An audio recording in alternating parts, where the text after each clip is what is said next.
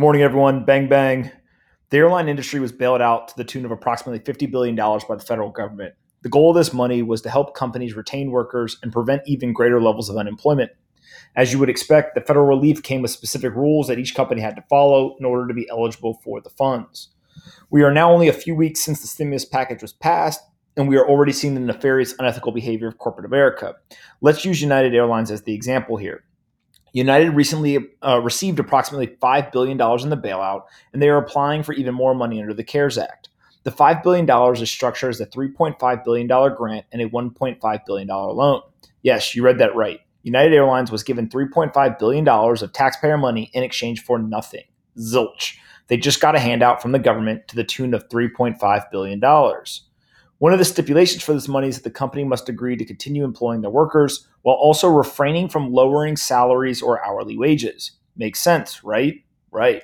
But of course, United Airlines and their lawyers got out their magnifying glasses to find the loophole. Nowhere in the rules does it say that United is prevented from cutting the hours of their workers. So this is exactly what they decided to do. United Airlines is cutting 25% of the hours for 15,000 employees. They will go from working 40 hours a week to only 30 hours a week, but they'll keep getting paid the same hourly wage.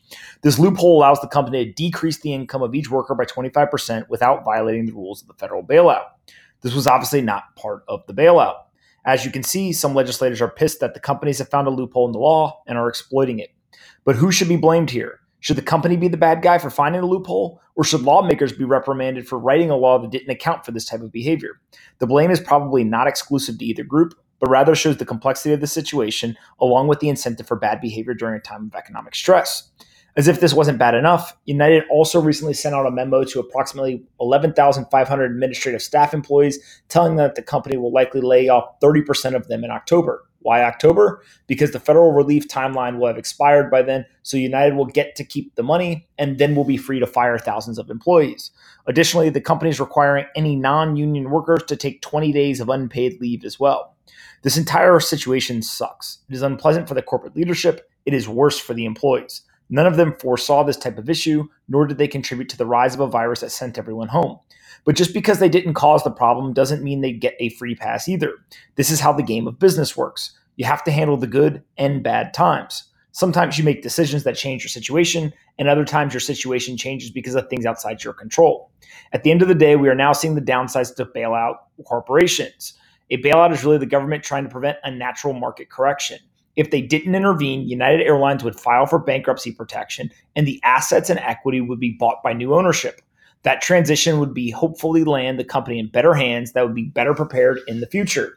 This is the risk that equity holders take. By not allowing this natural market function to occur, though, the government is changing the risk-reward framework for equity owners and actually incentivizing bad behavior. We should have let the airlines fail rather than bail them out and now force me to write this letter today about all the dumb and nefarious things that the companies are doing. The US government has a God complex when it comes to the markets. They think they can do no wrong, and they believe that they can solve any problem by interfering. The issue is that they are actually making the situation worse. They are preventing a free market from going through the natural cycle. The allure of a short-term band-aid actually drives a much larger, long-term problem.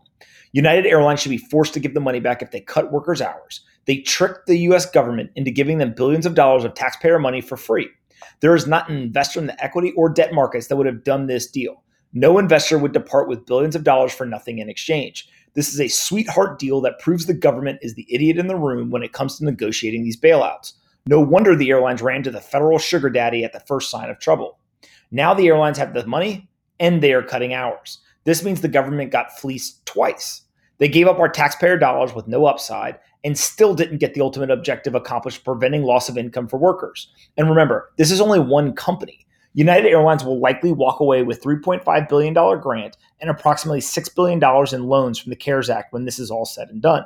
Nearly $10 billion in taxpayer money for a company that mismanaged their balance sheet previously and was unprepared to run the business for even 60 days with a significant loss of revenue. Why are we handing bad capital allocators more money will never make sense to me.